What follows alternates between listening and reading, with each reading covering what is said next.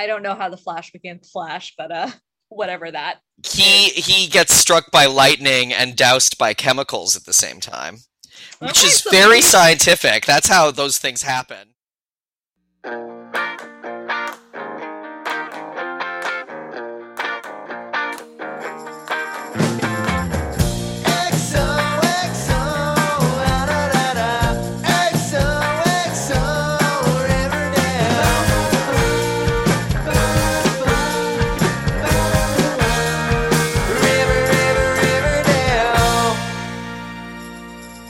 Hello, pals and gals, and welcome to another episode of XOXO Riverdale.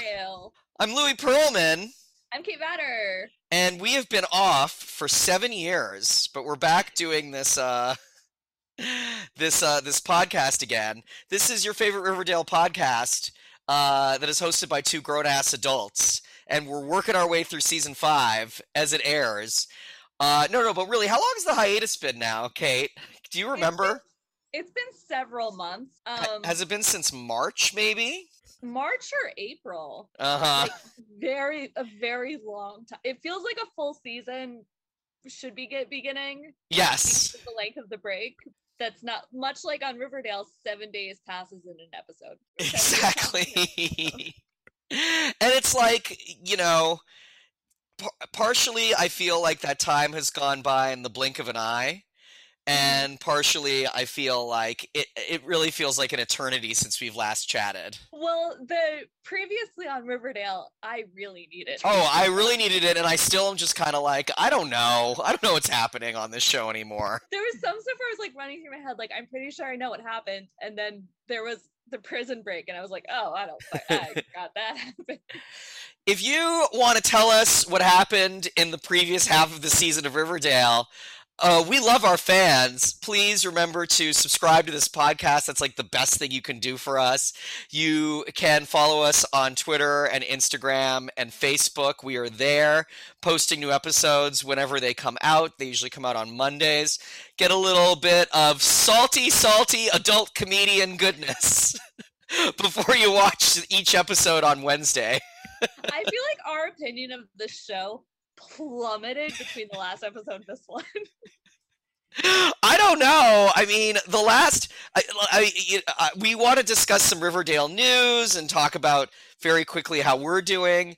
But I mean, I will say that I've had a pretty rough time with this show for the last 2 episodes, and this was not a great way to come back, personally, for me. Yeah, Louis texted me and said this is not a good episode, and I was going to watch live and then was like, I'd like to be able to pause it, so I'm going to watch this other show that I've been watching for 23 years. Yes. And it was 23 years in and they're still killing it compared to Riverdale. So, first of all, any cool life updates since we've been gone in April, just for people who follow our lives by listening to this podcast? Who follow our lives? I'm back in New York. I think I was in New York for the last episode. I think you were in New York for the very last episode, but that was it. Yeah. Yeah. And I got a job. Yes, which is awesome. And I just go to baseball games every day now. It's weird. Kate's like a beautiful little baseball boy now, which I love. Really, it was a very aggressive turn in my life where last year I was like, you know what, I'm gonna get back into baseball, and it so fast, it just happened so hard. Yeah. It's falling into fucking meth with how hard I went so fast. But instead, meth is America's greatest pastime. There you go. Yeah.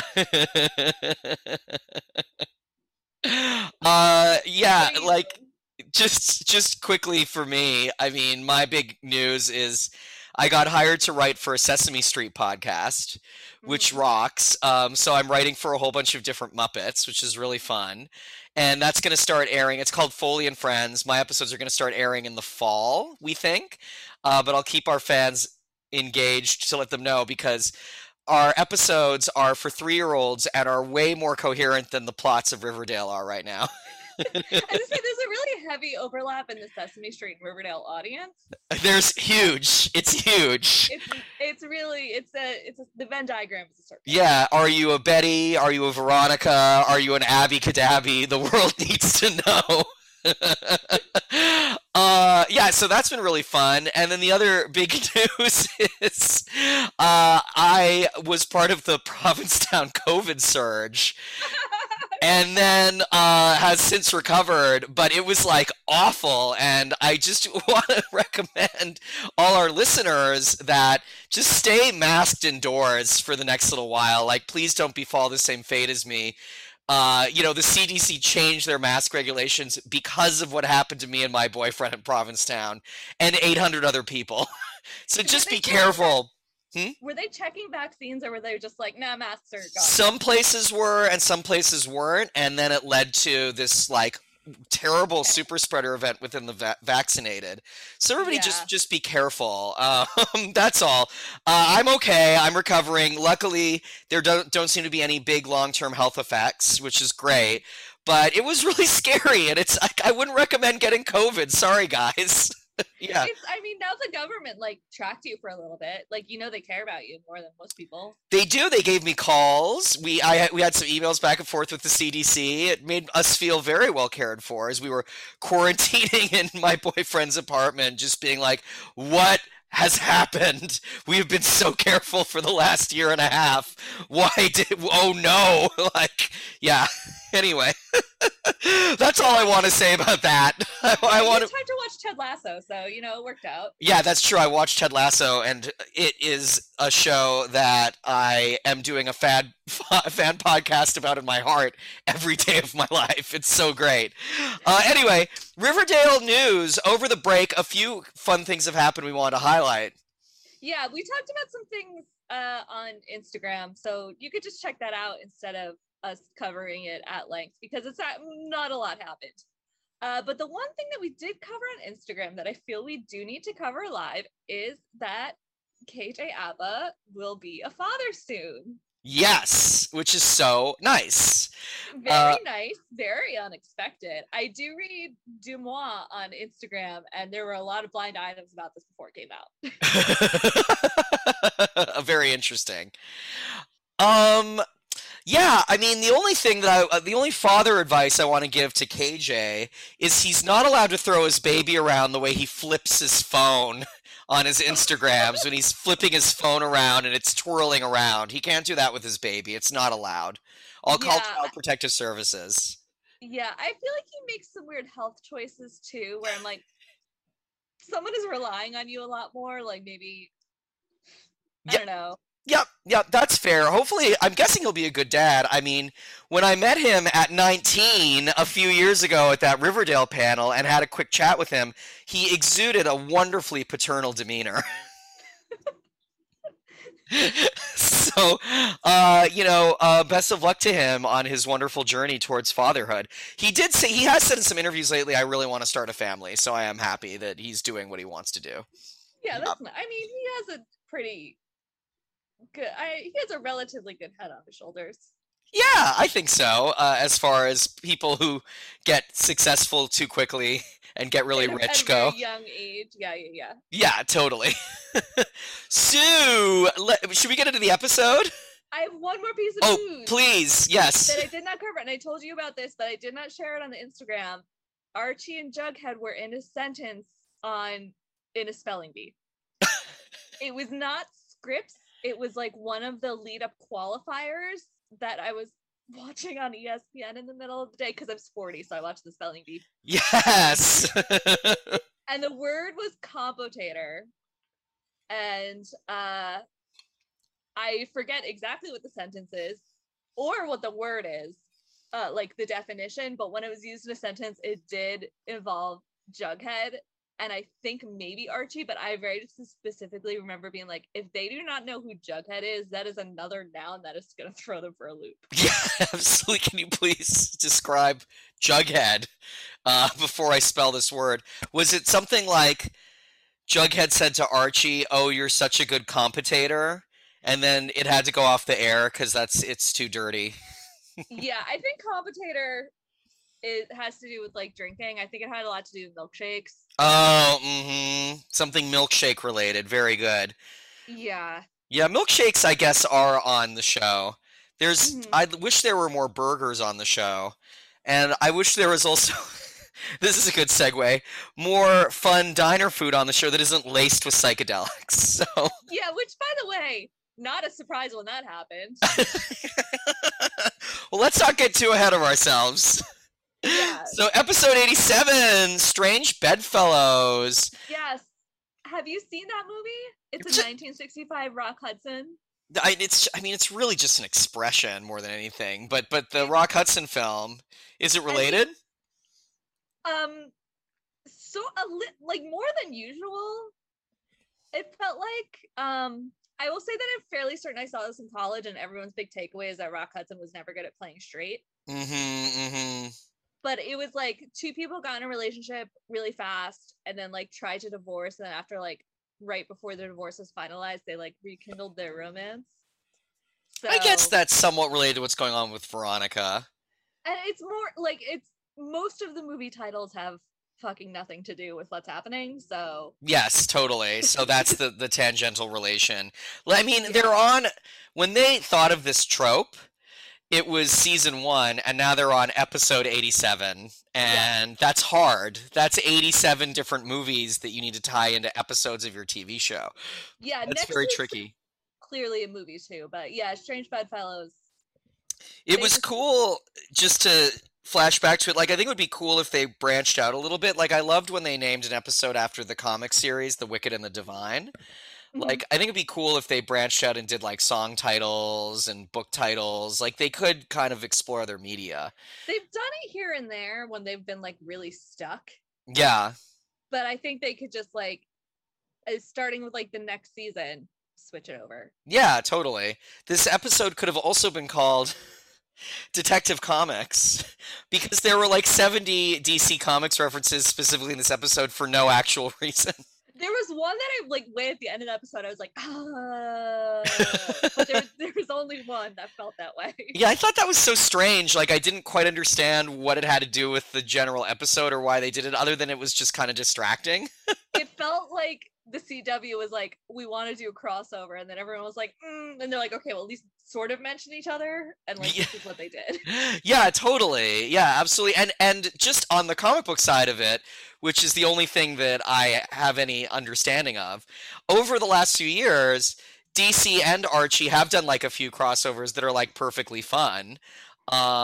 So to me, it's just kind of like, yeah, you could, it might be a little more difficult to do that on TV, but it's not like totally unheard of for the characters to meet each other. Yeah, I feel yeah. like if they weren't going to really delve into the crossover with Sabrina, then why would they do like the Flash? It actually might be easier because they're on the same network, you know?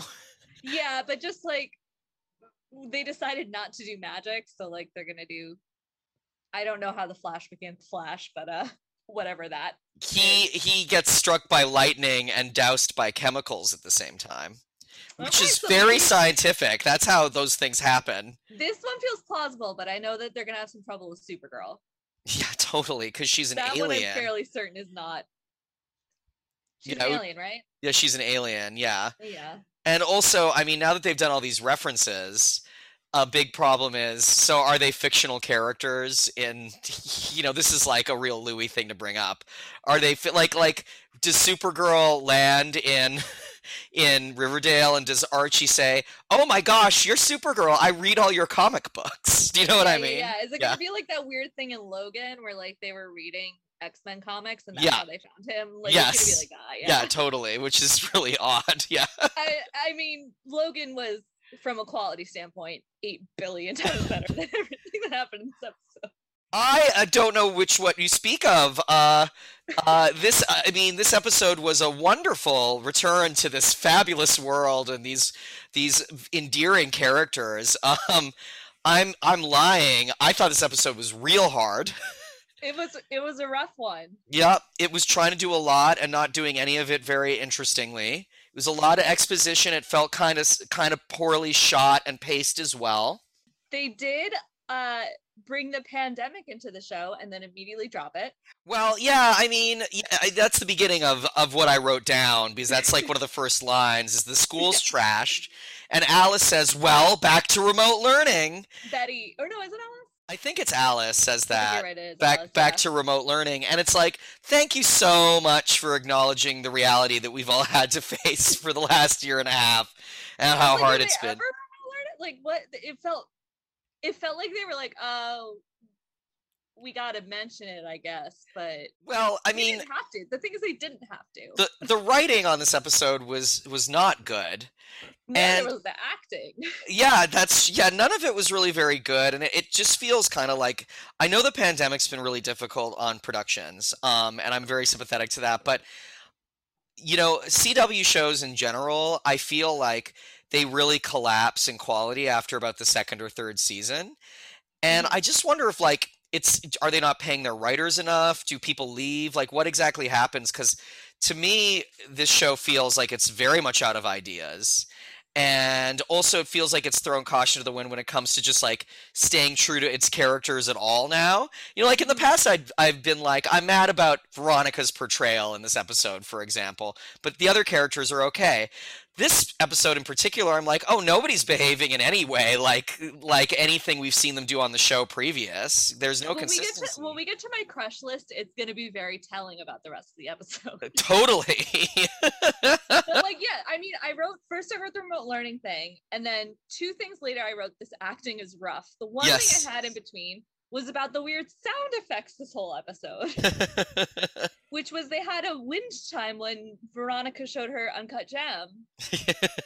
I didn't even notice that. That's so funny. They could have called this episode Uncut Gems. Yes, they certainly could have. Like, they really dropped the ball on that. It also seems like this whole season's like pretty inspired by Uncut Gems. So like, Oh, it absolutely is. They laid out her shop like the shop from Uncut Gems. yeah, right? Can we get Sandler? No, we can't get Sandler. We'll just put Veronica there. It'll be fine. Like, I know the Safdie brothers like waited to get established so they can make this movie like with Adam Sandler, but like we don't have that patience. And then also, like, speaking of the gem, so Smithers kind of presents it to Veronica. Has Smithers been around? I can't remember. I think he was, but this was like a lot of Smithers, and it revealed a little too much of his acting skill, which is not much. Yes.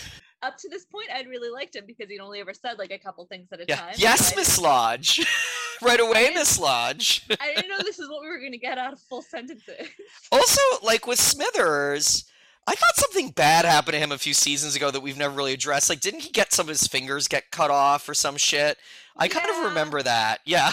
Yeah. And now he's Something just like that.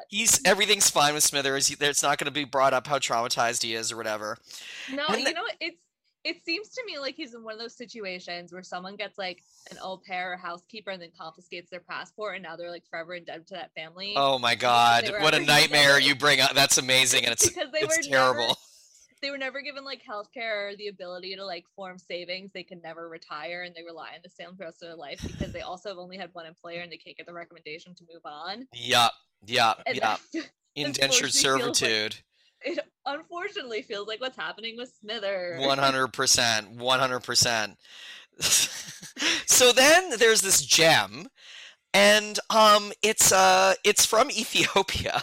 Right, it's like a blood gem, right? That was kind of my opinion about it, and I know that there's different ways that gems are sourced, and there's certain ways that are better for the environment and certain ways that aren't, and bloody blue.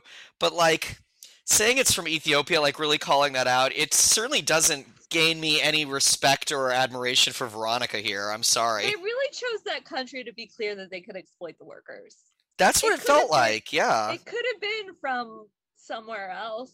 Absolutely. I mean, I know that all gems come from Africa, for the most part. That's many. Yeah. So that's an overstatement. Yeah, I apologize. Yeah, but didn't love that at all. Nope. And then, are you gonna talk about Penelope becoming a prosperity minister? Well, just before that, there's just the the little press conference with the governor. I Oh just want God. to point out the wonderful line that the convicts are still out there wreaking havoc and mayhem, which I kind of loved. I love that they went there and did that. I Yeah, believe that scene is the one where I almost started to look at my phone and was like, oh no, this is gonna be very hard to keep my attention. absolutely. Like even taking notes, I was like, oh boy. And then Veronica is depriving herself of Archie's, beautiful sexy skills because she hasn't finalized the divorce yet because, like now American Psycho back in New York is like gaslighting her. Is that what's happening? I forgot he existed until the previously on, and it wasn't clear what his deal was. I knew it was like icky, but Yeah, he's basically like trying to put her in a bad position with her business with stuff that he knows that she doesn't want outed, and he's trying to hold on so that she won't divorce him because of that. That's the deal with that plot line, if I remember correctly. right. Okay. Yeah. So yeah, and just I do feel bad for them, but it is nice to see them behave like adults a little bit here. Yeah. And now all I want to do is talk about Penelope Blossom's new ministry. Oh my God. I'm interested in Christianity again. Because of this? If Penelope is there. Sure. My first thought was it's a cult, and then I was like, oh no, it's like a Christian thing. And then it sounded like it was gonna be like prosperity gospel. Yeah. And then it just seemed to be like Southern Baptist. Yes. But it was very like fire and brimstone, but then also like it had that vibe without being what she was saying at all. Totally. Yes. Agreed with all of that for sure. And also just like, I do think this is a fun thing to do with that character and with that actor because it just lets her be super hammy and weird. Love her. Yeah, but it does feel like a little bit of a retread from The Farm to me. Yeah. Despite the fact that it's like firmly rooted in like the Christian tradition and not like because she did gain a Southern accent halfway through that. She did. Now she's a Southern preacher. I also loved just from that scene. I loved like, how she's explaining everything. And then it cuts to Nana Rose, and I feel like Nana Rose's reaction is like, I hate all of this. But then she's like at this sermon. Well, that's something that was really incongruous with the way the characters were written. It feels like they're setting up this Nana Rose and Cheryl versus Penelope dynamic. And then by the end of the episode, they're both like, yeah, we're into it now. We're done. And that's a shame. That would be much more interesting if Nana Rose was like, I don't like this. It would be really interesting if they gave Nana Rose fucking anything to do. I was really, yes, absolutely. Because that actor's fun when she does stuff. The Elder Blossoms are a blast. Yeah, the Elder, that is true. I also was kind of hoping they were going to, like, segue into Penelope being a witch.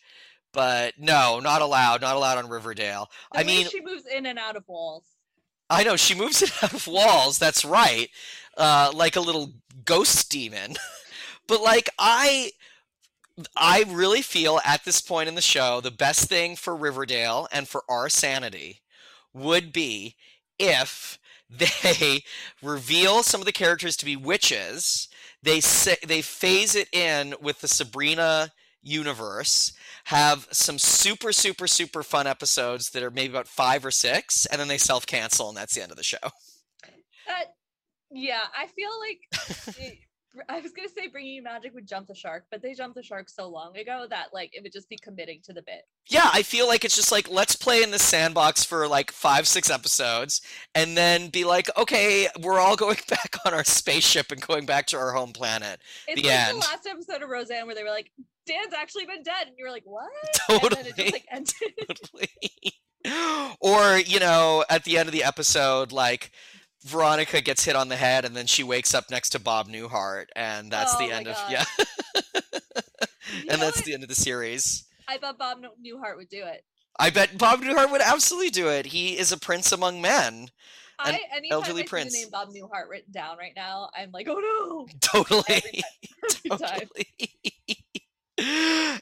Anyway, Betty's still hunting this ghost trucker. Right, she's eating Smart Pop.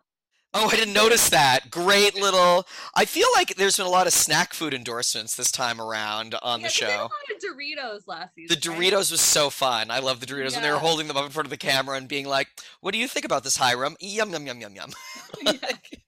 She was very clearly eating Smart Pop. Yeah, And nice.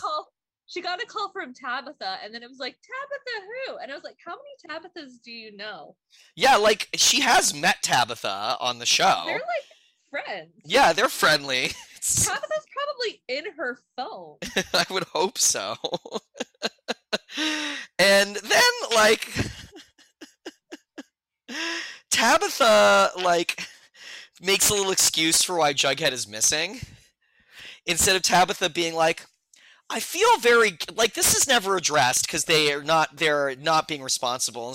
I really wanted Tabitha at some point in this episode to be like, I feel really guilty that I handcuffed someone on psychedelics and left them alone. And I feel terrible about it now, and it's nothing anyone should ever do. I would really like that if that was in this episode, but it's not. There's You a know lot what I of mean? things in this episode that really could have cut more than half the episode out if they had just like been responsible humans. Totally. Like not just like, I mean, it would have been more responsible for her to like keep an eye on Jughead, but even just to be like, hey, he was on a bad trip, and she didn't even just say to Betty that she handcuffed her, just like, he was on a bad trip and I lost track of him. That's all she had to do, but instead That's right. Jughead's missing, something's happened. Totally. I think that you need like it is. You could have just like Yeah, just be communicative and tell her. I mean, also, we'll get to it when we get to it, but I just want to lay down the pipes by saying this episode just really doubles down on the way this series is treating psychedelic drugs. And boy, is it disgusting and irresponsible and very old-fashioned for where we're at with kind of how society's feeling about, like, psychedelics at this point. So how gross is that? Yeah. yeah. We have all I wrote was Zaddy, so I guess at this point Tom comes in at some point. Don't remember why, but Yeah. Tom Keller comes in because, well, you know, there's these robberies before that because there's this crime spree going on. So first Tabitha stops a robbery at Pop's, and then I always call them this, and it's not their name. Are you gonna say the Fratellis? I was gonna say the McPoyles. I always think it's the McPoyles, but that's from Always Sunny. Right, Zaddy comes in before they break in. Yes. But I did, and then I should say Fratellis is from the Goonies. Yes, that's right. Yeah. But the answer they did later on, I went back and wrote when they said it was Dickinson because Yeah, that was like a whole thing with their name. Charles Dickens and the characters right, and like the Dodger. Artful Dodger and stuff. Yeah, but, totally. But Fratellis or McPoyles is like way more fun. Yeah, way more fun. So then, like, there's this robbery, and they run out, and then Veronica has a classic line.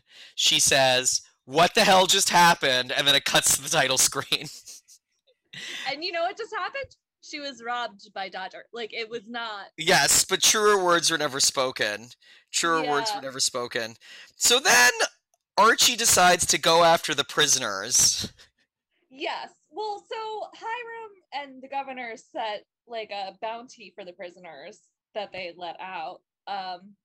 And Archie's like, wow, this is a great way to get money to fix the school. Okay. And so we have, I mean, at this point I wrote every scene in Hiram's office is iconic, and then later in the episode I absolutely take that back. Yeah. But then the next things I wrote was like, this is definitely slave labor. I can't wait for fall fashion. Like, yes. Nothing of value. So then I think the next thing of note I want to bring up is the scene where Veronica asks Reggie for help. Okay. And Reggie's like, I'm one of the bad guys now. It pays better. And Veronica's like, Reggie, I'm going to have words with you about this. And then, like, literally the line after, Reggie's like, but I'll help you. So it's just all, like, completely inconsequential. Yeah. That this scene exists. And then, then there's the scene with Tabitha. It's Tabitha explaining that, like, I think this is once, don't they, at this point, isn't the girlfriend in the thing, the ex-girlfriend, what's her face? Jess, I don't think she's there yet. Okay, no, they're just talking about it, and like, first of all, psychedelics are helping Jughead write, and just, I'm gonna lay it down on the line. No one takes like psychedelic mushrooms and then sits at their computer and writes a manuscript. What they might do is take psychedelic mushrooms, have an experience that helps them gain some insight, maybe write some stuff in a notebook for sure, and then write later once they've got some stuff down on paper. Like, your brain, that's not how your brain functions. You're not going to sit down. It's not like Adderall. Yeah. You know what I mean? Like, so, and she still doesn't offer any sort of explanation for handcuffing him to the table. Well, he needed to get some writing done. It's like the actor with almost. One hand? Huh? Yeah, with one hand. That's right, because he's type. handcuffed. So now he's typing with one hand. Like, that's horrible. Like, that actor, I thought, felt embarrassed to have to say those lines. Embarrassed to be in this show. Sleepwalking through them, absolutely. Absolutely. So we have this scene, and so they arrest one of the bad guys. I forget how. Who cares? It's they smash him over the Tabitha smashes him over the head, and then he's in the Tabitha smashes, and then he's in the hospital bed. Right. I remember him getting smashed, but I was like, I don't fucking know by who. But they're in the hospital, and Tom is like, "Hey, what are you doing here?" to the other Dickinson lady. And then she smashes him with like a bedpan or something, and it was the grossest noise. Yeah, it was another bad sound effect.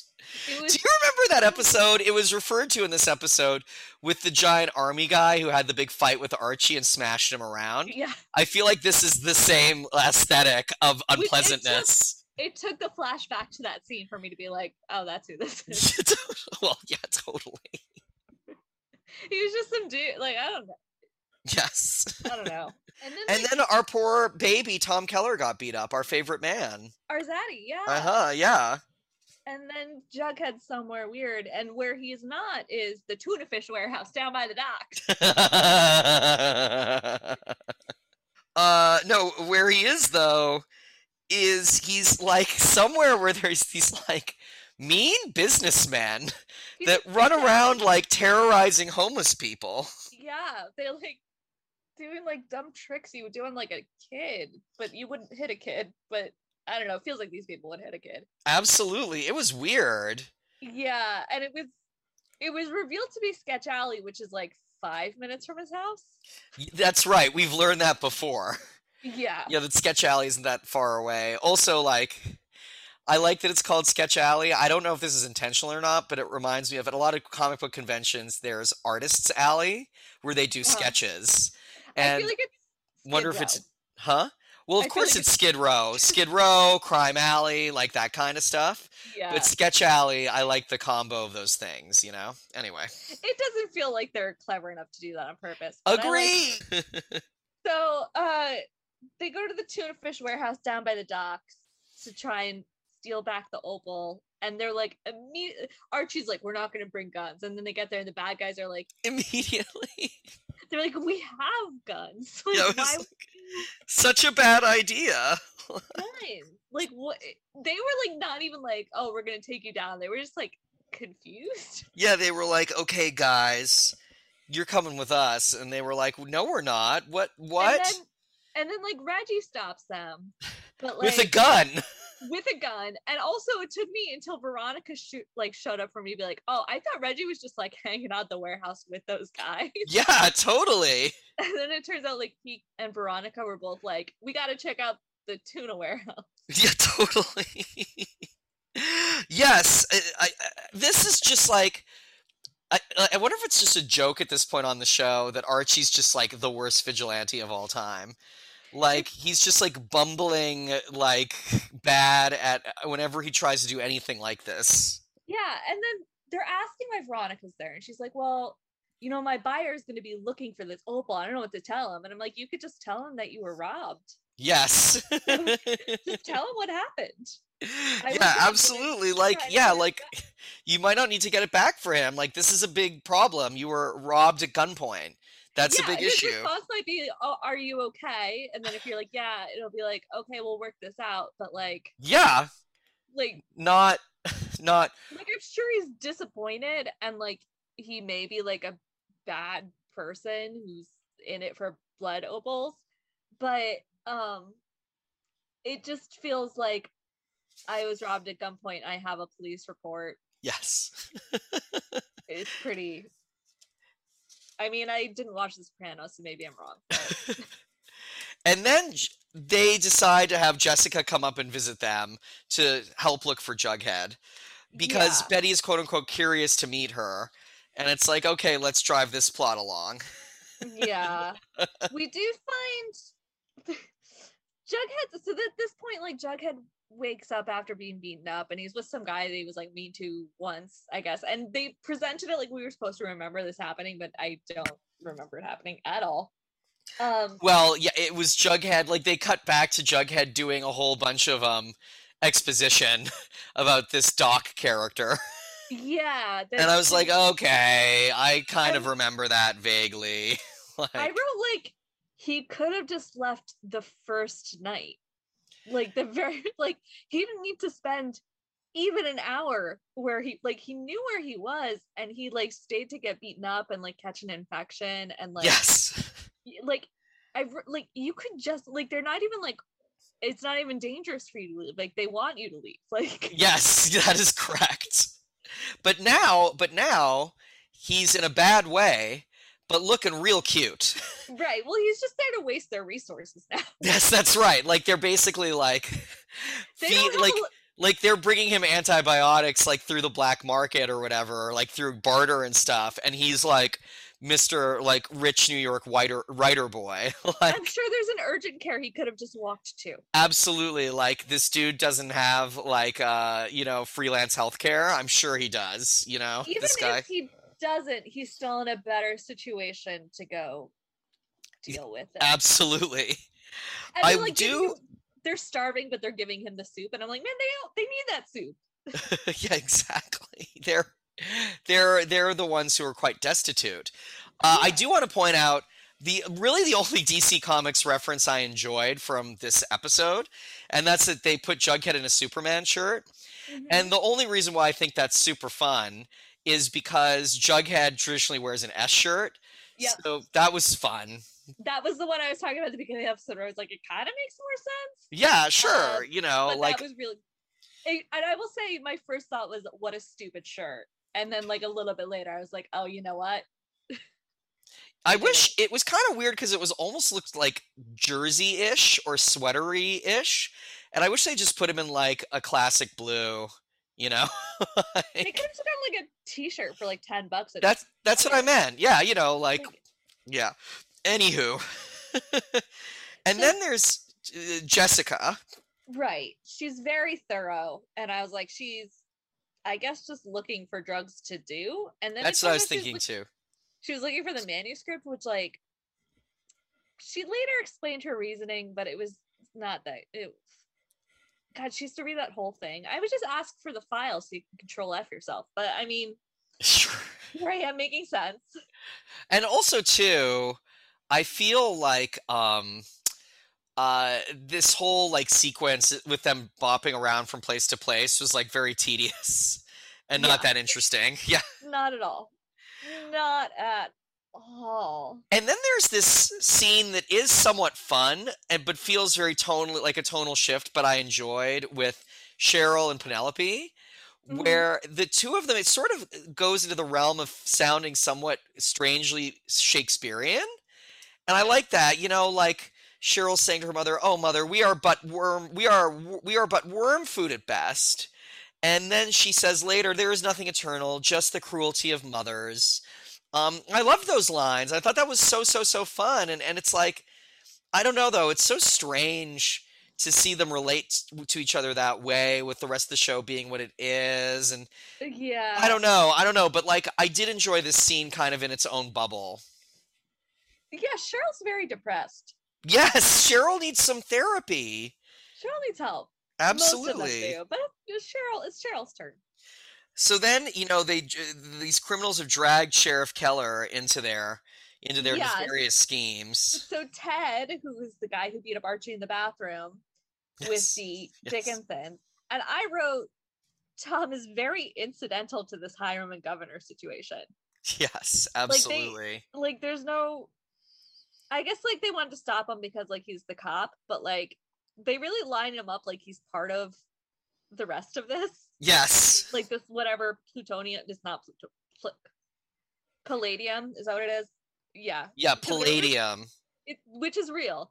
But he has nothing to do with this. Like, and I think they know he has nothing to do with that. I don't know why he's like really wrapped up in their heads. Yeah. I mean, it just feels like it ups the stakes, but in a way that isn't entirely logical.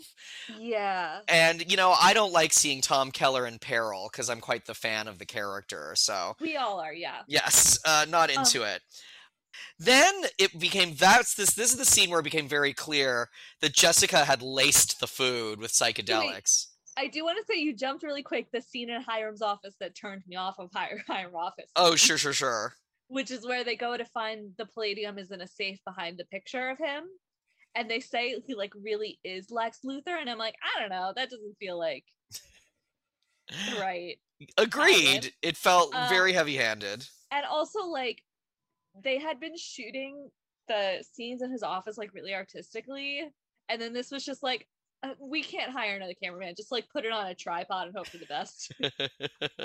Just this whole like it was disappointing to see not fun in Hiram's office. Yes, after how much fun it had been. Yes. And then there was, oh my god, that line where Fangs looks at Archie, he's like, do you still keep those tools in your truck? And Archie's like, yeah, I do. It was the weirdest delivery I've ever seen from KJ Apa. Yeah, I did skip ahead a little bit because like now they decide they're all going to trip together and they're like, no, we're not doing that. Like, and then there's this plan where immediately I just want to bring this up. There's this plan where Archie is immediately like, we're going to drop it like Batman. There's a skylight that I put paper over. Yes, that's right. So we can drop it like Batman. Like in this episode of Geek, Dweeb, or Spaz, Archie is a spaz for sure. All fucking three. Yeah, that's fair. I wrote "This is whack," and I don't remember what I was responding to because the whole thing. Probably Cheryl opening Jason's casket. Thing I have was, what's in the trunk? Is it Jason? Yes, it's Jason. And then we see like this, like, of course, it's been 7 years past, 9 years at this point past Jason's death. So he is like decaying into a skeleton. Right. Well, last we saw him, he was taxidermied. That's correct. Now he has decayed into a skeleton, which is a wonderful analogy for this show. And then a beautiful cardinal comes in. That was weird, right? Yeah. And it goes nowhere. Yeah, the cardinal doesn't lead to anything in this episode. So we have this next scene in the diner. Oof, this was all very rough. It was all really rough. The voicemail Betty played was from 2 years ago. Yeah. Jughead said, I should have seen this 7 years ago, which means he should have seen this in Betty when they were like 12. Or yeah, let's say 15. Let's just But yeah, no, it's because the writers don't understand their own timeline. Like we know that they were like we're 7 years later now, but forgot that like yes, that voicemail like 2 years ago would have been 5. Exactly. It's elementary math for sure. Yep. And also just like the other women sort of treat Betty after they hear the voicemail like this is somehow Betty's fault. When I feel like Jughead this season, as much as I love him, is portrayed as being somewhat toxic to all the women. And like Yeah. somewhat, you know, he doesn't have his shit together and can be like mildly abusive, right? So in Well, my brain, I was just like, yeah, this is just Jughead being very like misbehaved, which is his deal, you know? I thought that Betty played it to like exonerate herself. Like she came like this is where so Jess says she wants to read the manuscript because she wants to see if she was trashed like Betty was. Sure. And like I was portrayed really poorly, listen to this voicemail. Yeah, yeah, that's fair. That's fair. I just thought the whole thing was It was it didn't make worthless. total It did sense for nothing. me. It Yeah. was we were just waiting for the maple mushrooms to kick in Totally. so that Yeah. we could have a musical number. Yes, yes. And the only other thing I want to say about the scene before we get to like the psychedelic part of the episode is just that like they almost wrote it like it's three women who have been mistreated by the same person coming together and sort of forming like some sort of support or survivors group. And Yeah. then they veered off into another tangent. And what a shame. They could have done that properly. But This oh one, well. they could have done Cell Block Tango, and instead they did Walking in Space from Hair. Yes. No, no one asked for this. No one. Walking in Space from Hair, not a musical number from Hair that anyone remembers fondly or cares about. No, and it opens like they chose Hair because like they're on this drug trip, but it opens with Penelope, right? Like what? Yes, that's correct. Very, very bad. Very bad. It transitions into the fight. So they do, in fact, drop down through the ceiling. But then also, they sort of use the up-tempo part of the Hair song to make it seem kind of like a Batman fight.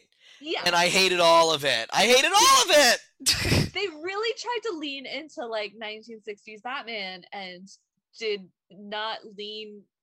They leaned too much. They fell into it.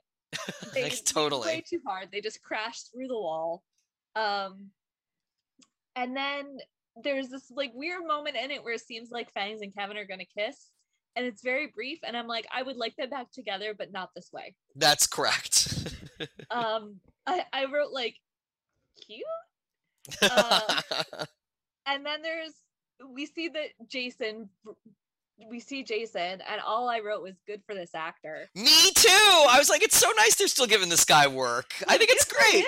He doesn't need to memorize lines. He's been showing up for 5 years without even memorizing a line. Yeah, he's just standing there. Perfect. I know, it's great. And then he's the whole thing. These residuals for nothing. Oh man. There also was a sequence in the bunker. So just two things about that psychedelic sequence I just wanted to ask if you noticed. Number one is, I thought it cut at one point and they were hanging out in Betty's room, but maybe I'm wrong about that. But it seemed kind of odd. It felt like there was a different background than it had been in the rest of the sequence. I feel like I didn't notice that was Betty's room, but they did go somewhere. Sure, okay, yeah, so they jumped somewhere. And then the other thing, too, is I really hated the part where they were playing with that electric purple ball. I hated that. It made me so mad. It's so reductive and rude for people that, like, I said this the last time, but I'm just going to say it again. There are so many studies being done right now when it comes to use of psychedelics with veterans that have experienced PTSD, people who are near death for, palliative care, stuff that's like really important to the way our society works. And it turns out that like psychedelic mushrooms and other types of psychedelics are helping people get through incredibly difficult stages in their lives and are healing them. And here's fucking Riverdale and Betty's playing with a fucking electric ball. Like, it just feels so so backwards thought out for a show in 2021. It feels like really rude to me, and it's very reductive for like this whole segment of the population that like they're doing important work when it comes to these substances. Yeah, sorry, the Field of Dreams thing is weird. They do then. The fight sequence ends with another insane sound effect. And Archie doing this stupid jump punch that I hated. I wrote a jumping like punch with like slap sound effect, but I did write chef's kiss because it was a little bit fun. Sure. So uh, and then we get to I feel like the next important thing to address is just like completely unsurprisingly, Hiram is not sharing the Palladium with Governor Dooley and threatens to kill him after, right. For like this no whole clear incident. reason, just Yeah, other than him being like the bad guy. yeah, that Hiram's a thug. Then we have Jughead realizing that something bad happened to him in New York, but he doesn't remember what it is. Yep. He's blocked it and he needs to go back to New York to find it. So, like, yeah, this is a dude dealing with his trauma. I respect that. Maybe he could, help with his trauma by taking psychedelic mushrooms in like a safe environment for everybody. Right. Or he could get into a murder truck. Yes, or he could get into scary, murder truck. But it's good because he was trying to walk to New York and his feet would have fallen off. So, Or he would have been fine because it's either a mile or 8 million miles.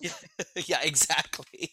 It did say at one point NYC 6 miles, which like is just like, okay, so that's where he is. Cool. So he was in actually like actual Riverdale. Yeah, exactly. He was in Riverdale in the Bronx. Yeah. Exactly. I was telling a new friend today that I had a Riverdale podcast, and for a second he was like, "Wow, are you such a big fan of The Neighborhood?" And he was like, "Oh, that show." And I was like, "Mm-hmm." Yeah.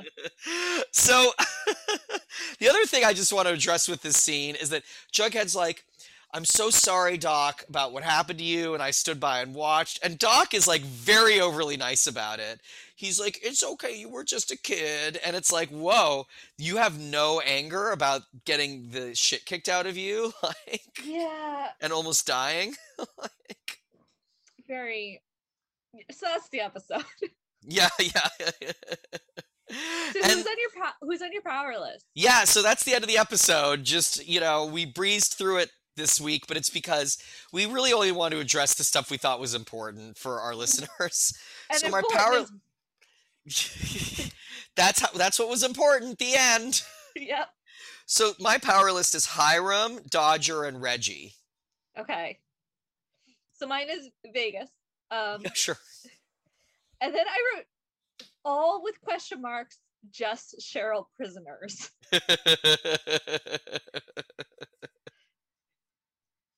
No one did anything, actually. Totally. Who is on your crush list? So, I mean, Zaddy, Tom, Sure. Penelope. And Yeah. then the third is what I feel is the most telling about this episode, which is Hiram. Oh, controversial. I love it. You took crush list more seriously than I did this time around. Who'd you put? Okay, so number one is Cheryl for her crazy boob outfit she had on. And then number two, and is just the 2009 Shakespeare in the Park / Broadway Public Theater revival cast of Hair with Jonathan Groff in it. Great. Just how wonderful. It was a wonderful production. I went up on stage and danced. Had such a moving time. It got me very interested in 1960s history. Wonderful production. Just wanted to shout it out here. Marvelous. If you could listen to the cast album, please do it. Just please. The cast of Hair 2009. And last but not least, The Purple Light. Great. Yep, The Purple Electric Light. Had a big crush on that light this week. Yep. So next week, what's Citizen Lodge. Citizen Lodge? So clearly it's a gonna be, reference like, to the trauma film Citizen Toxie from Yeah. Yeah. It's definitely not Citizen Kane because if you have seen Citizen Kane, you know that like not a lot happens. It's just shot in a way that's not that interesting now, but at the time was very good. Oh, I love Citizen Kane. I think it's a lovely film. I think it's so interesting. It's fun, but it's very, I mean, if you're not like aware of like the context, it's not as important as people say it is. That's fair. That's fair. Totally. So it's it looks to be a flashback episode to explain to us how Lodge became a thug, how Right. Hiram became a thug, and it is ballsy doing a gap that lasted for the entirety of the life of, you know, several like relationships and jobs that people have had. This like long gap. Doing an episode to catch us all back up and then doing a flashback episode right fucking after that. It's really wild. Yeah. So we'll see how that goes for all of us. But I do love a good format change. So I am okay with that happening, you know? Yeah. Anyway, that's the episode. If you like this podcast, as we said, like and subscribe to it. You know, please. You can follow us on all social media. We love you. We're happy to be back. Anything else to close off our summation of this episode? Nope. All right. Well, for XOXO Riverdale, I'm Louis Pearlman. I'm Kate Batter. Bye.